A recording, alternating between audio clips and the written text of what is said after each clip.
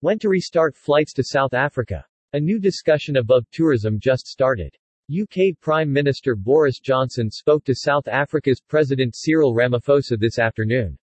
They discussed the challenges posed globally by the new COVID-19 variant, and ways to work together to deal with it and reopen international travel.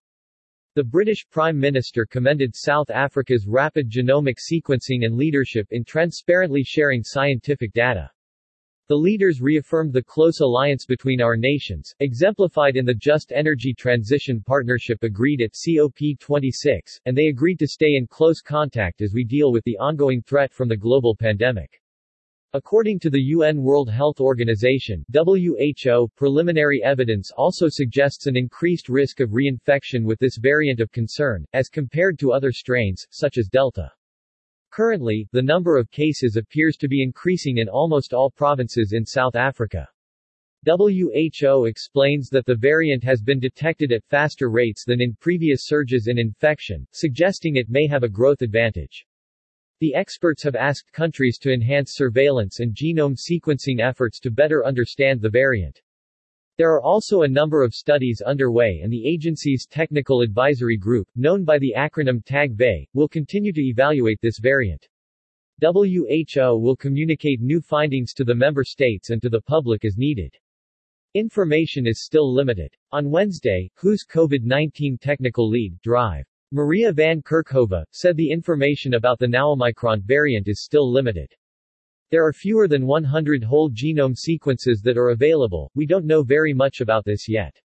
What we do know is that this variant has a large number of mutations, and the concern is that when you have so many mutations it can have an impact on how the virus behaves, she said during a Q&A on Twitter. Dr. Van Kerkhove explained that researchers are currently trying to determine where the mutations are and what they potentially mean for diagnostics, therapeutics, and vaccines. It will take a few weeks for us to understand what impact this variant has. There's a lot of work that is underway, she added. Do not discriminate. Earlier today, the UN Health Agency urged all countries to adopt a risk-based and scientific approach to travel bans linked to the new variant identified in South Africa and Botswana. Mr. Van Kerkhove thanked researchers from these countries for openly sharing information to the UN Health Agency. Everyone out there, do not discriminate against countries that share their findings openly, she urged, as countries such as Britain, France and Israel have moved to cancel direct flights from South Africa and surrounding nations.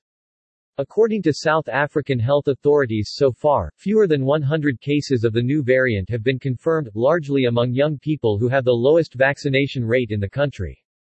Countries can do a lot already in terms of surveillance and sequencing and work together with the affected countries or globally and scientifically to fight this variant and understand more about it so that we know how to go about, so at this point implementing travel measures is being cautioned against, WHO spokesperson Christian Lindmeier told journalists in Geneva. Protect yourself and others. The WHO officials reminded previous advice, people can do a lot to protect themselves from COVID, including by continuing to wear masks and avoiding crowds.